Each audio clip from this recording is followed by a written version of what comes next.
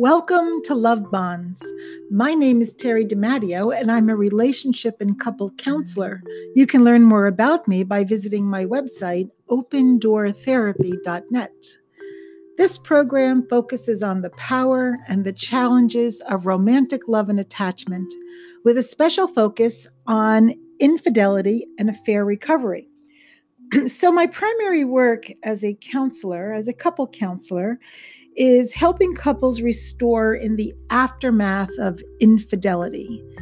And one of the most difficult things about infidelity and affairs is that they really challenge the future of the relationship.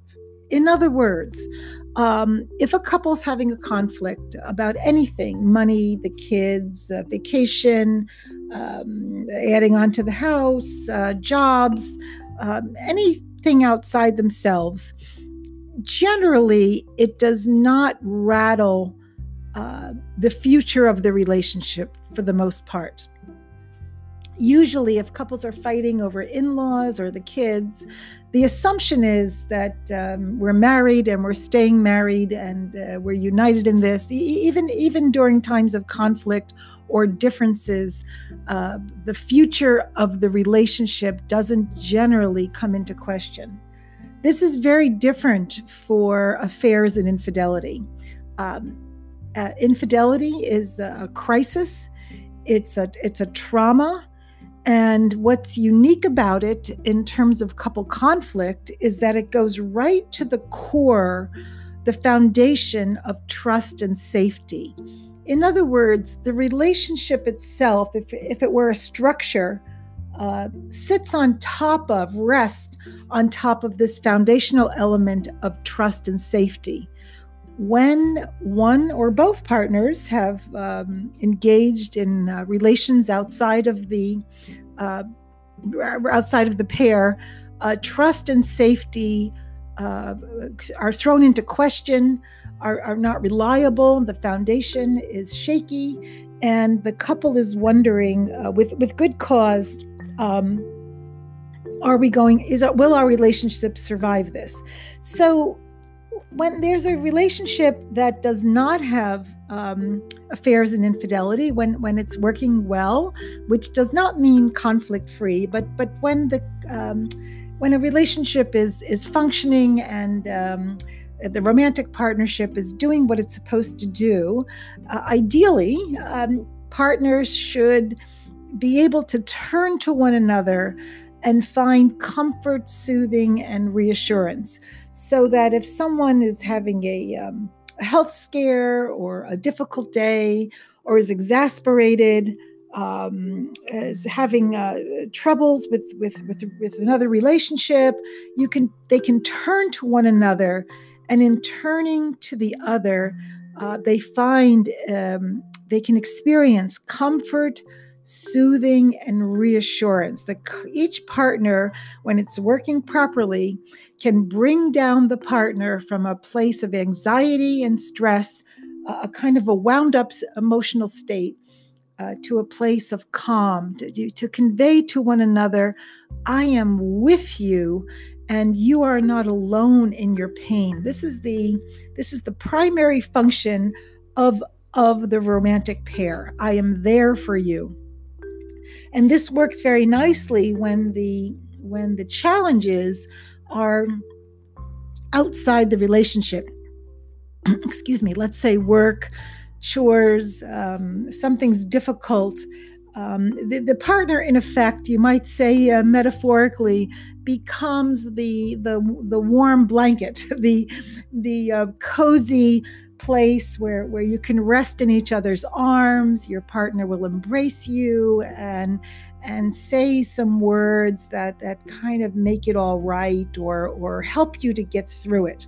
Now, in the world of infidelity, there's a process, an experience, and it generally occurs to the person who did not engage in the affair, the partner whose spouse or boyfriend or girlfriend engage in the infidelity, they are sometimes reminded, let's say, re-traumatized or triggered by certain kinds of concrete things that they see or hear about. It could be, it's often, very often, the telephone, seeing the cell phone, because infidelity often takes place on a cell phone. The mere sight of a cell phone, or seeing your partner on the phone, knowing that he or she used to engage with their lover on the phone, can trigger a traumatic experience in the brain. If your partner found their affair partner at the gym, then if he or she is saying, "I'm going to the gym," that can trigger, re-traumatize the brain. Anything that is associated with the pain of the affair can basically serve as a trigger. And so when seeing that object, or hearing that name, or that word, or that place, or anything that they learn has been associated with the affair, with the betrayal, can become a trigger to the spouse or the committed partner that did not have the affair. So here's where it gets a little tricky. I have had a client in affair recovery, a woman, look at her partner who strayed, and said, "His face is the trigger. He's the trigger." It made perfect sense. It was traumatizing. In other words, looking at your partner when there's not infidelity, when the relationship is functioning, that should bring to you calm. So let's say a couple did not have infidelity, and let's say one partner got in a minor car accident. It's scary. It was jolting. It was frightening. It's very upsetting. The person's upset. Their heart's racing. They're feeling very anxious. They may be trembling a bit, and their partner arrives on the scene, and in seeing the partner, they suddenly feel comforted. My loved one is here. The person who cares about me most has arrived, and the accident is still happening. There's still excitement and difficulty, but in seeing my loved one here, I feel better. I'm calmed down. The one who's going to get me through this has shown up, and they put their arms around you, and you calm down. You go from trembling and a state of excitability to a more calmed down state, and their eyes and ears and questions and responses help to steady you, let's say. In the same way, when there has been infidelity, the mere looking at the partner or having their arms around you is no longer the warm blanket of comfort. It is no longer soothing. It's very difficult to retrain the brain that this person I'm looking at, that is supposed to deliver a sense of warmth and comfort and reassurance and be my rock and my emotionally steadying, most important other person, has betrayed me, and now to look to them as a safety cue.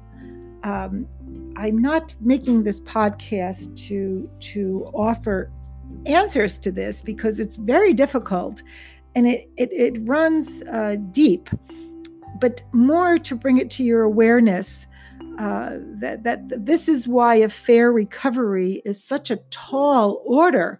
It's so difficult to overcome, to almost retrain the brain, in effect, to once again see the partner not as a trigger, but as a source of comfort, soothing, and reassurance, when at another time in the relationship that person has inflicted, has generated harm. It feels scary to trust them. In another podcast, I might address this a little more, but I'm sharing this with you today to highlight the challenges when the partner becomes the trigger. It interferes, it interrupts, disrupts, makes it very difficult for a couple who suffered betrayal to restore and return that sense of safety and calm. Let me say it in this way too. Infidelity attacks the base of safety, trust, the foundational elements. And since that is the part of the relationship that has been damaged and jeopardized in infidelity, that's the piece that needs repair, the foundation. It is not the same as dealing with another kind of conflict. It goes right to the root, and it throws into question, can we survive this? Because the foundational elements have been compromised. And one of the reasons why infidelity repair, affair recovery, is so challenging is because, in effect, the partner triggers, becomes a danger cue in the mind's eye, in the brain. The brain reads looking into the partner's eyes as someone who's not safe, essentially. And I think I'm going to leave it there. Really, this one was for greater understanding. So, you have been listening to Love Bonds with me, Terry DiMatteo of OpenDoorTherapy.net. If you liked what you heard here today, I invite you to subscribe and share, and please do come back again. Thank you for listening.